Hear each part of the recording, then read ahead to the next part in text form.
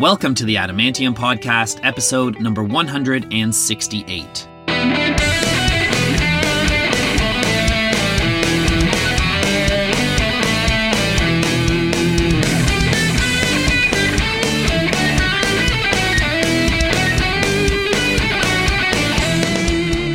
Welcome back, Adamantimaniacs. I am your host, Adam R. Harrison, and thank you so much for tuning in today. First of all, sorry that there's been a little bit of a gap in episodes. I was away for a bit of April. I just took a bit of a working vacation down in Florida.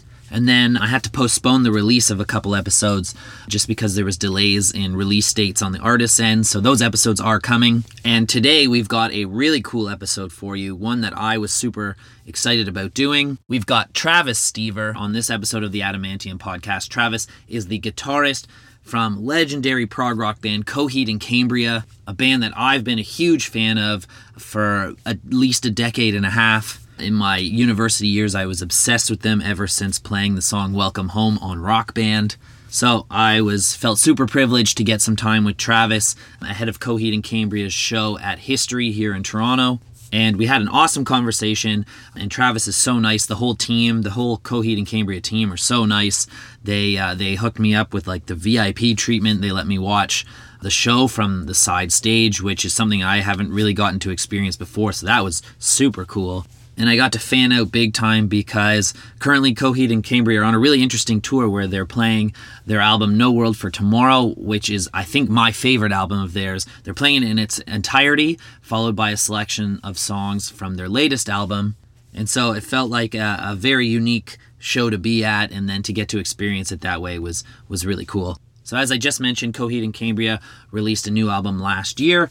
It's called Vaxis Act 2, A Window of the Waking Mind. And if you're familiar with Coheed and Cambria's work, you know that almost all of their work are concept albums.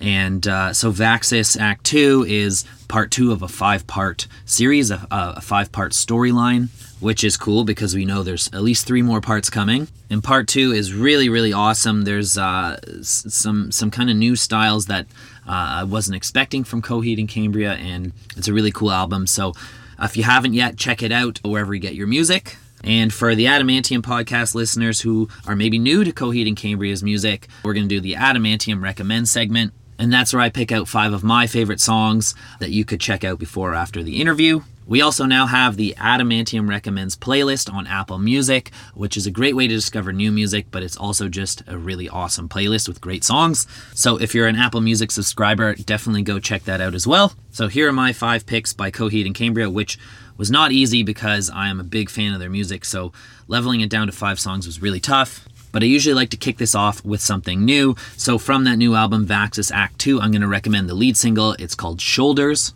And then, like I said, they have so much music to choose from. I'm going to go all the way back to their 2010 album. It's called Year of the Black Rainbow, and I'm going to pick the song World of Lines. And then I've got 2 picks from the album Good Apollo on Burning Star 4, Volume 2, No World for Tomorrow, which is the one I mentioned earlier they're currently touring. The first song I'm picking actually is the album's namesake. It's such an epic song. It's called No World for Tomorrow. And then the second song I'm going to pick is one called Feathers. And then my last pick is from the 2005 album Good Apollo on Burning Star 4, Volume 1, From Fear Through the Eyes of Madness. And how could I have a Coheed list without the song Welcome Home? So go listen to Coheed and Cambria, especially if you haven't already. I could have easily picked a dozen other songs because they're such an incredible band. Insanely talented musicians with some of the most incredible minds to create these concepts and stories that their songs tell. If you are a big Coheed fan that is tuning into the Adamantium Podcast for the very first time today, first of all, thank you so much for turning up. We love that you're listening to us today. We appreciate you. And if you like this episode, we'd love for you to tune in again sometime. We have many other amazing bands on this podcast. So please do hit that subscribe button on whichever podcast network you choose to get your podcasts. You can also follow the Adamantium Podcast on social media. We're on Instagram at The Adamantium, on Facebook at The Adamantium Podcast, and on Twitter at Adam R. Harrison. But you can also find us just by searching The Adamantium Podcast. And that's it for now, so let's introduce you to Travis Stever of the one and only Coheed and Cambria right here on episode 168 of the Adamantium Podcast. Thank you all so much for being here today. Have a fantastic week. God bless, and we'll see you back here again for a new episode real soon.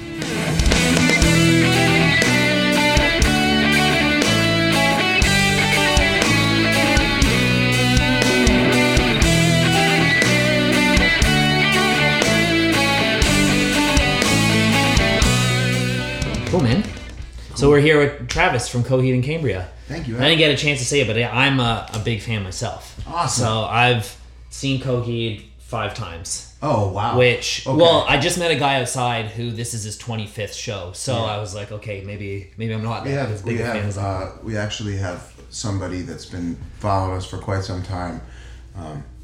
Someone named Devin who is 100 shows on this tour. On this tour alone. Actually, it was really cool because he had like this little thing, like a sheet that had like the cross off for each show. Okay. And he allowed one of us to cross off that's cool. Show at a meet and greet. And I think that Claudio crossed off the 100th. Yeah. Amazing. Wow. As I was saying, I got to that guy. I don't think I got the 99th. I was proud of that. You got the 99th. Right. Okay. Maybe you'll get the 200th. I'm down. So he comes to the meet and greet for everyone too. So not exactly every one of them. Right. Most of them. It's just super supportive and super supportive amazing, of all the projects. We have like 2 fans named Devin that are both like, and we call them the East Coast and West Coast Devin. West Coast Devin happened to come over to the East Coast for these, and East Coast Devin no longer lives where he used to live in New York, so. Now he's not as much the East Coast Devin. Okay. And he's got... Is West Coast Devin the 100 guy? Yes. Okay, so maybe he was East Coast Devin. East Coast Devin might be way up there, though. I don't know. I don't know. Maybe he's the guy I met. I don't know. He was from New York. Yeah. Or like upstate New York anyways. Oh, okay. No, then that's not the same. No, West Coast, not him? Yeah, okay. No. He was here with his wife, and they both had tattoos, too. So... Oh, I wonder if he's here. I don't think so. Yeah. He would have tagged. Have you guys haven't done... You haven't done this venue. No. This is a new venue, just last year. Yeah. So it's a good space. Yeah, I heard a lot about it. I heard Drake owns some of it. Drake is a part owner of it, yeah. And I heard that he and Lil Wayne did a show here, and it was amazing. That's what I heard. Was telling us. That's what I heard. And man, they've been getting some good. Like they've got Ed Sheeran doing a show here. That's amazing. They had it's a Muse. Place. They had Muse doing a show here last year. Like getting big artists to do kind of like. Megadeth's playing here tomorrow night. Are they? Cool. Yeah. Yeah. Yeah, they're getting some great shows here, which is great. It kind of filled that gap of this size, that we didn't really have in Toronto. Yeah, it's so cool. Yeah, but again, thanks for coming. There's lots of stuff I want to ask you about because, like I said, I'm a fan. So, I guess a good place to start though is 10th album just came out. Last year, about a year ago. Still new. Still new. Vaxis Part 2. And one thing I found really interesting that I read about the album is you guys had stated that on this album, you kind of worked without limitations and didn't feel like you had to put something that people would just expect.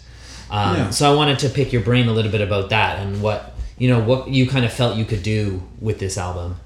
I mean, it was a little different in the sense of like working from a distance. I think that maybe for Claudio with the initial songs and writing them, he probably felt the most comfortable because all these songs just started in his home studio, which has grown more and more throughout the years. And it's kind of like a kid with all their toys, and just being able to reach. And he's always kind of been that way. We've always started with stuff, whether it be in his studio when he lived upstate. We lived very close to each other for a while there. He had a studio in a house that he called the Big Beige, and I had my own little studio in Warwick, and we'd kind of go back and forth from there. And so, this was no different, but the difference for me personally is that I couldn't, even though he was so close, there was a time period where I couldn't just go in there, because of the pandemic. Right. So I think that added to even more experimentation, even on my end, because I, kind of flying blind with sending melody ideas on the guitar and stuff and trying to, it's a different communication when you're not in the room together. Right. We've been doing a lot of demoing on new material, and and I'm gonna like backtrack a little, Adam, because it's like I don't think that Coheed has ever released a record where we didn't try and push the boundary in a sense and try and do something different.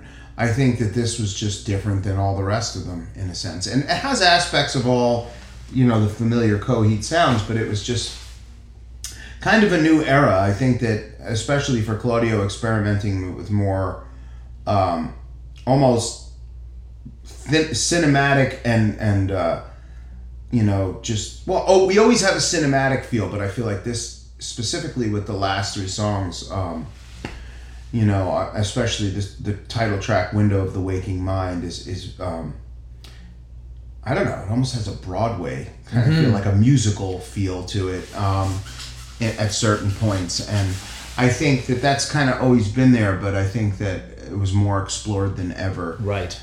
At least in that song in particular. But then you take a song like Ladders and it explores more of the prog and heavier elements of Coheed.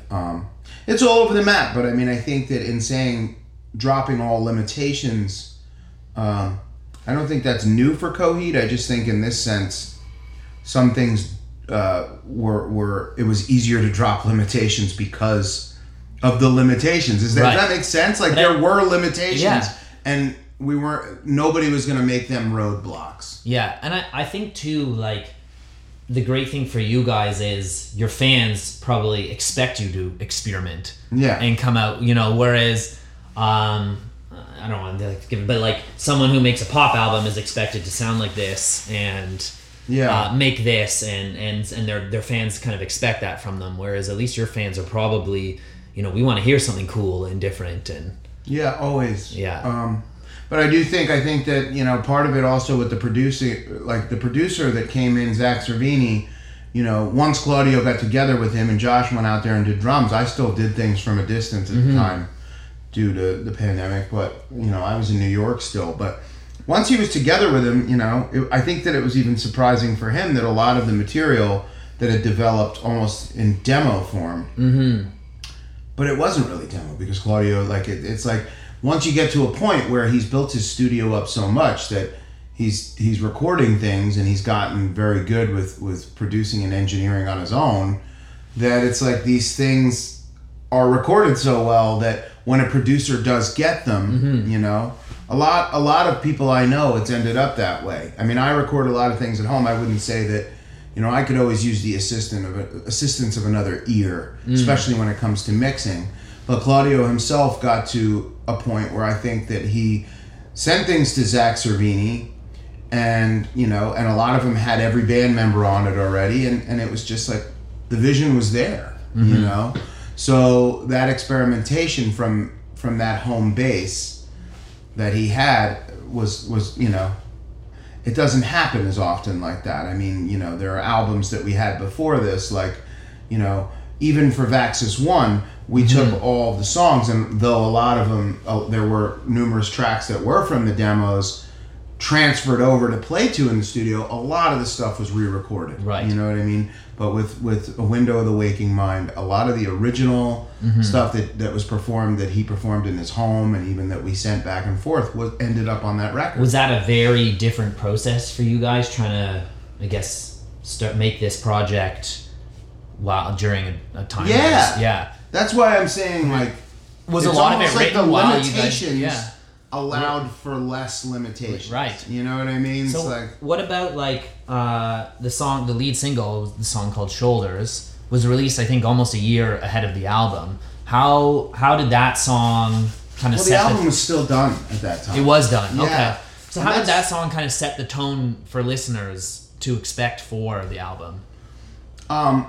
It was just the song that was chosen to be the strongest. Okay. And that was a song that was actually not going to be on the record. He went out to LA to be with the producer and start preparing things with Zach Cervini, and Zach Cervini said, you know, he had that as a demoed song, and I had heard it before, and it's cool because Zach Cervini heard the potential that some of the rest of us couldn't hear, and lo and behold, you know, and that you take that and you say, well, there's something there, because this producer came along, listened to that demo, and was like, no, we need a song like this on the record, and it becomes the first song released, you know? So you never know with that kind of stuff. What you can get. It's very interesting. Yeah, that song to me, what always sticks out is that the chorus melody and then the guitar riff in that song. Yeah. Where do you remember how that song started? Did it start That's Claudio. He started with that song in, like I said, that was a demo. I remember hearing it. He had that riff, he had everything, and interestingly enough, maybe the riff wasn't popping the way it needed to when I initially heard it, or it was a tone, but it didn't. All of a sudden, he goes to Zach Cervini, and they start working on it more, and I was like, okay, the riff's undeniable. Yeah. And the melodies are undeniable. And so really, you need somebody sometimes with an outside perspective to say, hey, no, that's worth exploring. Right. Mm-hmm. And then I read something too that there was, again, putting together an album during the pandemic, there had been some stuff you guys had written ahead of time that then you had to almost second guess the actual content because it almost seemed it was too close to home during the pandemic. Yeah, I think there was like a quarantine song or something that was Claudio, in the process. I do remember, and I did hear that song, and I understand that. It's a cool song. But I do remember that he was kind of like, maybe this isn't appropriate for this. Maybe not the right time anyways. Yeah. So you guys are, the most amazing thing about Coheed, I think, is you guys got to be the kings of the concept album. And I think what's amazing is the follow through on such ambition. I remember being a creative person myself. I'd always think of these amazing creative projects to do, and I'd get partway through them and be like, I'm exhausted from this. I don't even feel like finishing it anymore. Yeah, of course. So does that, the motivation for you guys to see like a project of this kind of vastness, and it's like almost your entire discography is like that.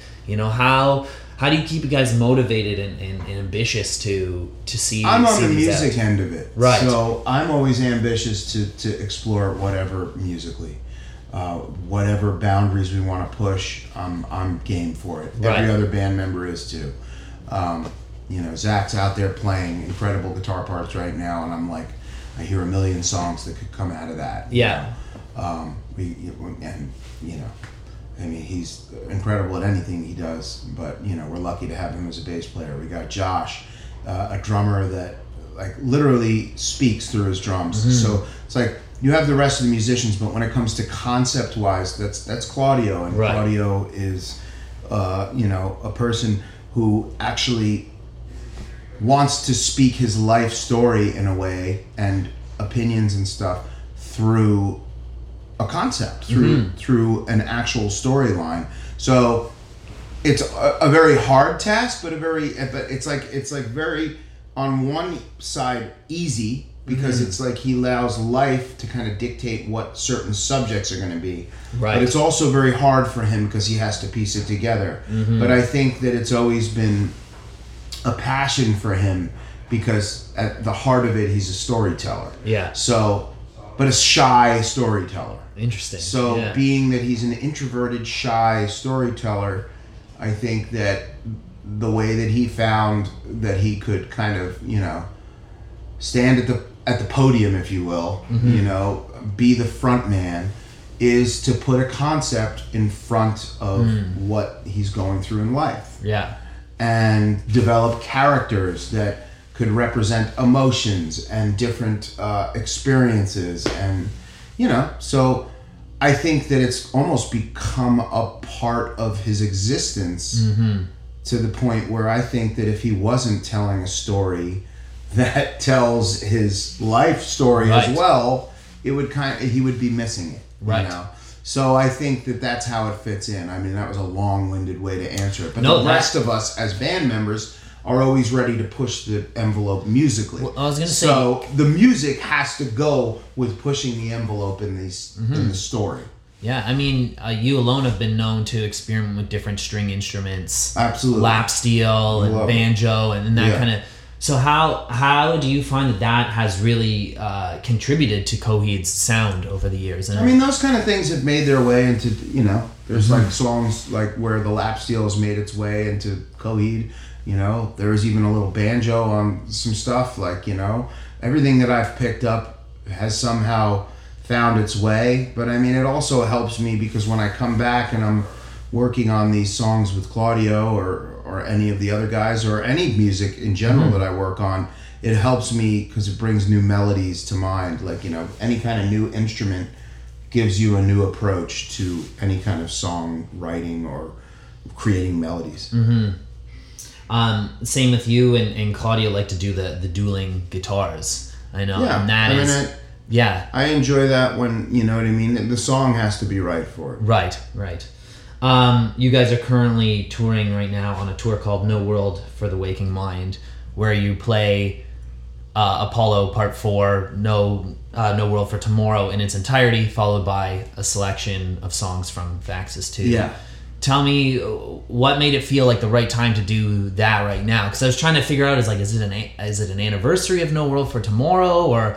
And it didn't. I don't think so. So, what made you guys decide to tour that way right now? We were supposed to do the No World for Tomorrow tour before the pandemic. Gotcha. Okay. And a lot of people were really bummed. We released A Window of the Waking Mind. Oh, sorry. In the meantime, you know, we released it while we had just come back out to tour, and I believe we did a tour with The Used, and that was upon Shoulders being released. Right. Okay. And then we released a couple of other songs from this record, and then we're touring on a record. So it was kind of like No World took a back seat.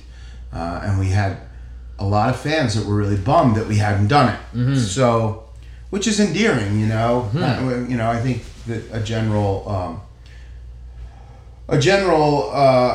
outlook on it originally was, well, you know, maybe we could do that much later on down the road. It's too bad we didn't get to do it, but now we're on to this new record. But once we saw that people were as bummed out as they were that it never happened, we decided, how can we combine it, still be on tour for A Window of the Waking Mind, but perform that too.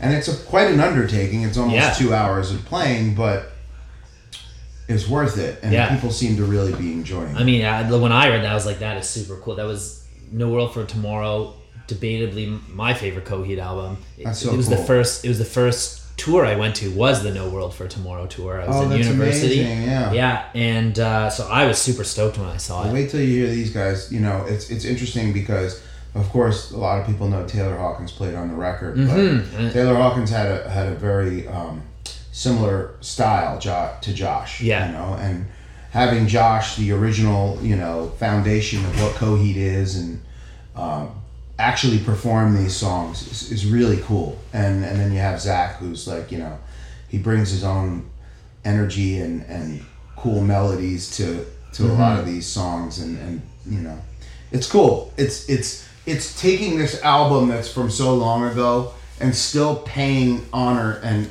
homage to everything that happens on that record, but also breathing new life into it to fit with the new. Yeah. Like it's amazing how it kind of goes hand in hand with Was there some Window of the Waking Mind? Yeah, did there have to be some conversation of which songs from Waking Mind fit well with if we're doing this album in its entirety? Yeah. Absolutely. Yeah. You know, there was a lot of people bummed that we didn't do like a couple of other songs from A Window of the Waking Mind, but there's definitely a time limit on it, and there was definitely like, what's going to work? You know? There's a lot of people that wanted one of the songs that we're playing that's, you know, an undertaking, Ladders of the Supremacy, and, you know, but then they're disappointed that they don't get like a song like Comatose or something like that. But it's like, you know, we had to learn a whole record that we hadn't played some of those songs in, you know, and we never had a chance to rehearse it before the pandemic. Honestly, everything fell to shit. Our rehearsals were booked and everything fell apart, and we couldn't even rehearse the songs. Like, it was like, well, you might as well not rehearse it because you're not doing the tour. So this was relearning for us, but also learning for Josh and Zach some of the stuff for the first time. 3 or 4 of the songs from No World, if not more, and then fitting in A Window of the Waking Mind stuff. So we had to really figure out what we were going to be able to accomplish. And it's important to us in Coheed to make it the best it can be too. So we're not just going to throw a few songs in and be like, yeah, it's good enough. You know, no, we're going to perfect it. You know? And I know you mentioned it briefly, but, you know, obviously in the last year, Taylor Hawkins is someone who's been on everyone's mind in the music world. Yeah. Do you have a memory or anything? What was it like working with him? There were countless album? memories. I mean, there were countless memories of doing that record. I remember sitting upstairs with him, and he brought a bunch of DVDs he had of, like, you know, at that time it was still like they were still like import DVDs of concerts because we didn't have YouTube. Yeah. We had YouTube at the time, but it wasn't as, you know, we're talking 2005. So it, you know, stuff was up there, but you couldn't find every concert from every band you liked. And he had some Genesis concerts, like from the original Peter Gabriel era, and we shared a real love for that stuff. And he had some stuff from one of my favorite guitar players is Joe Walsh, and the Eagles. But James Gang, he actually, like the James Gang, which was original band of Joe Walsh, he had actually hung out with them and performed at one of their reunion things with them and became friends with those guys. So it was like, you know, I got to dork out and kind of listen to those stories. And when meanwhile he's recording on our record, and, you know, it's mind blowing because the Foo Fighters were doing mixing their record at the time down the hall, and it was a very surreal time period. You know, and it's like cool to be out here playing these songs and you think about them, you know. But I was gonna say it's a nice time to be, you know, at least be thinking about him, paying a little tribute. But also nice, like you said, to have the drummer who originally kind of pieced this work together back doing it too, kind of full circle kind of moment for you guys. It's really cool. One of my first memories of Coheed, and maybe the first time I heard Coheed, was at a rock band party. You know, in college, that was a thing when I was in college. The song, Welcome Home was on Rock Band, and it was like one of the jams. It was like one of the hard songs. That really did do us right, you know? Yeah. A lot of people got to hear it for the first time through that, you know? Yeah. Thank you, Rock Band, the video game. Yeah, and it's funny too. Now there's a whole new generation who that's like not even a thing anymore. But when I was in college, it was the thing to do. Yeah. In 2020, you guys also worked with Rick Springfield. That was cool. Well, that must have been cool. And you guys got to do a sequel of his song "Jessie's Girl." Yeah. Tell me about that experience. But I also read that you guys had considered doing a whole record of sequels. Yeah, and that's still still in the mix? It's still not off the table. Okay. I mean, you know, we got plenty going on right now. But I mean, we were in the studio kind of working on some other random ideas and just trying to see what would come out of it. And that was probably still 2019. And we discussed the idea came up to do sequel songs, you know. And we were all joking about all different ones. But there was one that sounded... I mean, I just remember Claudio drifted towards it because it just reminded him so much of that Jessie's Girl song. And so he kind of developed it, you know, he took the tracks from us all playing in the studio together and started to develop it more. And we wound up like kind of, you know, re-recording. I don't even know if I think that the drums might have still been from the original live when we did. I re-recorded a bunch of guitars, I know he did, and did the vocals, but then Rick Springfield actually got involved. And it was kind of cool because it was like this, you know, fun idea that actually came to fruition. Yeah. But it goes back to what we said. There's a lot of that with Coheed because when it comes to the concept stuff and everything like that, it's amazing that some of it often comes together the way it does. You know what I mean? Somebody else might hear it as super far-fetched, and then we make it happen. Are you able to reveal any of the other songs that have been kind of thrown out there to sequel? No, I wouldn't do that because I don't want to ruin. Right. There's an element of surprise discussed a couple that I've been like, you know what? Yeah. Maybe someday we will do it, but I don't want to. I don't want to throw it out there and then surprise. It's not a surprise to anybody. Right. But it's definitely not something that's happening right now. We got plenty going on. Right. Otherwise, there's been demoing of new material. It's and we're out here with this, so it's clearly you. I think during the you started another band too, LS Tunes, and I don't. The term supergroup's kind of a lame term, but yeah, from members. It's hard. It's hard because it's a real band, and people. And that's the only reason why nobody kind of goes, oh well, you can't call us that because it's an honor that somebody chooses to call the band that because of who's in it. But the other side of it is it's a real band. Yeah. You know what I mean? And unbeknownst to us, in the early stages of it, unbeknownst to us, that it would become the real band it is. That we would have the chemistry that we do. And it was kind of like, okay, this is undeniable. We started writing from a distance, and then we're writing in the same room, and all of a sudden it's like, no, this is a real thing, you know. And we've been working on new material as well, so you guys have plans to keep that going as well. Yeah. That's cool, man. Yeah, that's really cool. Tours will be announced too. Amazing. One thing I read that I thought was really cool. One of my personal favorite Coheed songs is a song called 10 Speed of God's Blood and Burial, and that was, I believe, one that you wrote. I didn't write the song. That's a misconception when it comes to music. I wrote the original, that's like a part of my contribution that has happened a few times in Coheed, where if I have a guitar riff and it turns Claudio or the other guys on, and we want to keep going with that, that's the initial beginning of the song. Okay. Now the actual, and even on that verse, I did the vocal response thing following my guitar was an initial idea. But Claudio had that chorus, and Claudio, I think we all developed the bridge together in pre-production, but the concept of it being about a 10-speed bicycle that is going to murder somebody, I have no, that's not, that could only come from one mind. It's sparked. So it's like, But maybe it's sparked, like you said, sparked from that guitar, because that guitar riff is also an epic guitar riff. Well, thank you. I remember, like, I picked up a guitar. I'm a drummer, but I picked up a guitar, when I was in high school, college, and that was a song where I'm like, over and over trying to play it to speed, But that's the thing about, like, being in a band where everybody is as talented as they are in Coheed. It's like, that's just a random guitar riff that we were playing at a sound check, and I believe the sound check was for a show that was in Kingston, New York, or it was very early days, but we all started playing it,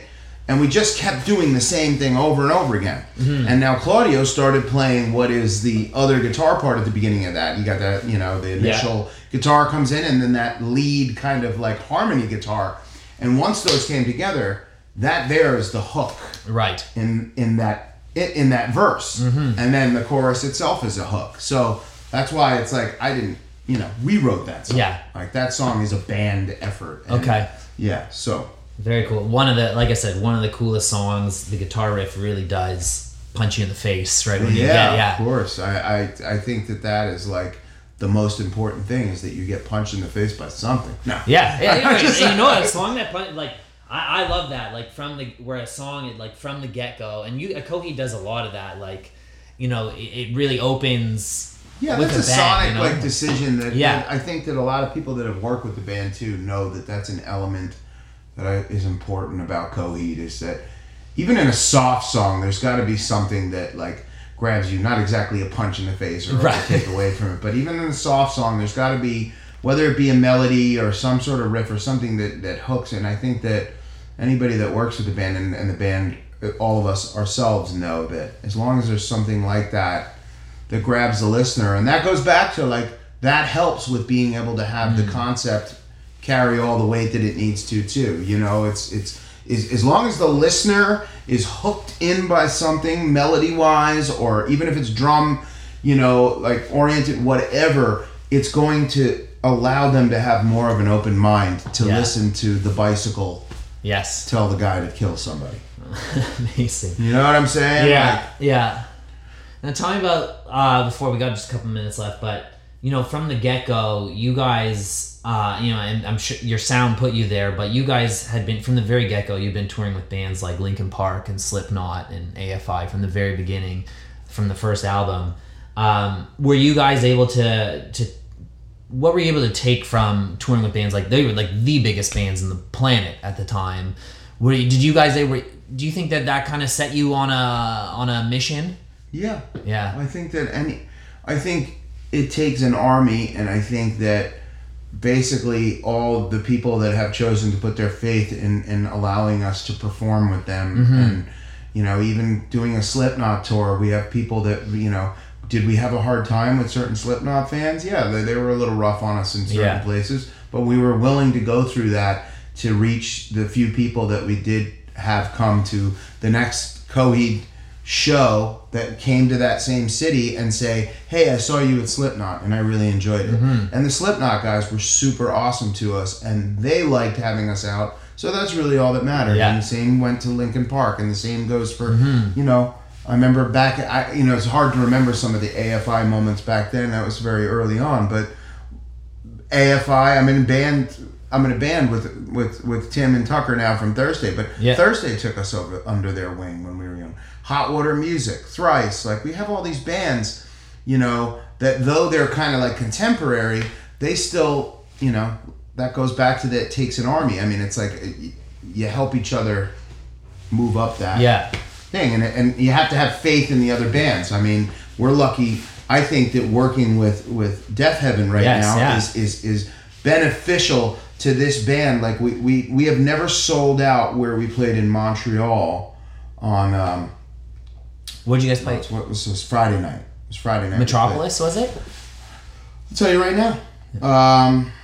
It was just 2 nights ago, so it was the Corona Theater. Okay. Theater Corona. And we played there a few times. We never sold it out. And we come there with Death Heaven. You know, this is a great tour. We have No World, and, you know, I know that definitely is turned, but I think that being with them is part of what made, you know, I'm positive. So it's like part of it. It's like you work together. I was going to say, I think you put ambitious people in a room together or, you know, on a tour together, and there can only be, you know, one way, you know? Yeah. You people get inspired by people. So that's a beautiful, why stop that? You know? There's a lot of bands that would cancel out and be like, you know, it's just because they want to be better than everybody else. Well, that's a bullshit way to live. Right. You know what I mean? Yeah, 100%. The last question, kind of fun one, because I saw it on your website. Who's the coffee connoisseur in the band? Claudio's more the coffee. He does a lot of the coffee taste. guy. I do love coffee. I'm off to coffee right now. Okay. Just because we're all trying to sing a lot of backups because Claude's got a lot on his. So we do a lot of backups on this album, and I'm trying to make my voice, you know, keep it strong, you know, so no booze, no coffee, that whole thing.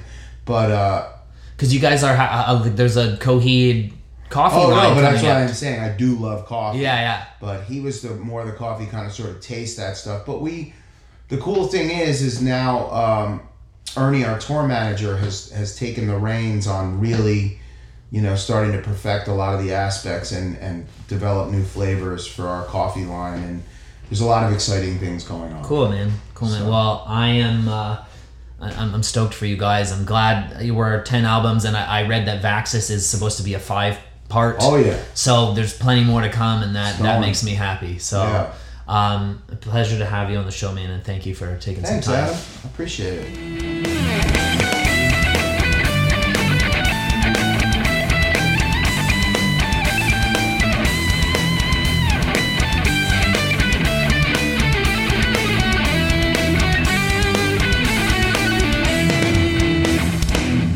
Adamantium. Thank you for tuning in to the Adamantium Podcast.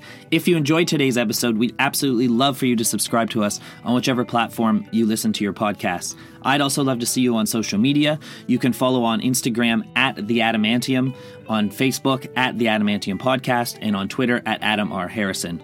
Thank you again so much for listening.